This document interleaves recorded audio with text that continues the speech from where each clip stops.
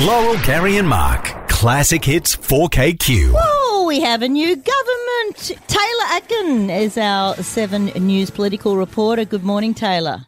Good morning. How are we? Good. You had a big weekend. I saw you there doing all of your reports, and we do have a change in government. It's a big day for Anthony Albanese. He's really hitting the ground running. He's set to be sworn in as Australia's 31st Prime Minister in Canberra today, and then he jets off to Tokyo, where he will meet with members of the Quad, what we call the Quad, which is Australia, US, Japan and India. So it's about 12 hours on the ground in Tokyo, and then he's back to hit the ground running. So how long does it take the old mob to move out of Canberra and the new mob to move in? It's pretty brutal. It's pretty quick. As of this morning, there will be an official swearing-in ceremony at Government House, and then it's done. Then it's good to go. So I think the cleaners would have gone through over the weekend yesterday and prepared to welcome the new government in. I watched the 7 coverage all night, actually, on Saturday night, and there was a term that kept coming up that we had to Google because we hadn't heard of it before. What are the Teal Independents? So the Teal Independents are a really interesting group. They call themselves independents, but they are all campaigning on a very similar style, and that is issues around climate, integrity and health. They are all backed by an individual, Simon Holmes à Court. They have been using the teal colour in their branding. So usually we see Liberals in blue, Labor in red, and they've really adopted the teal colourway. So that's why they've been dubbed the Teal Independents. But they approached this election campaign with some fierce competition, and really they've come out with a win in a lot of Liberal-held what we call blue ribbon seats that have never been held by anyone but the Liberal Party.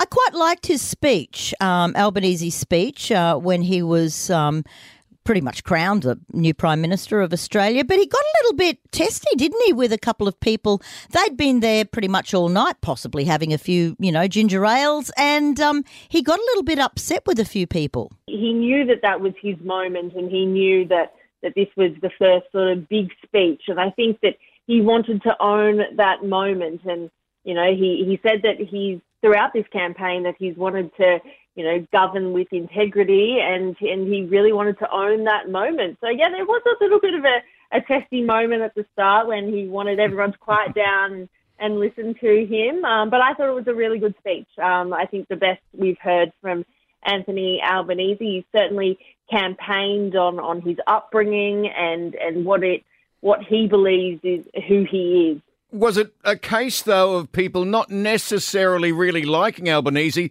but hating Morrison?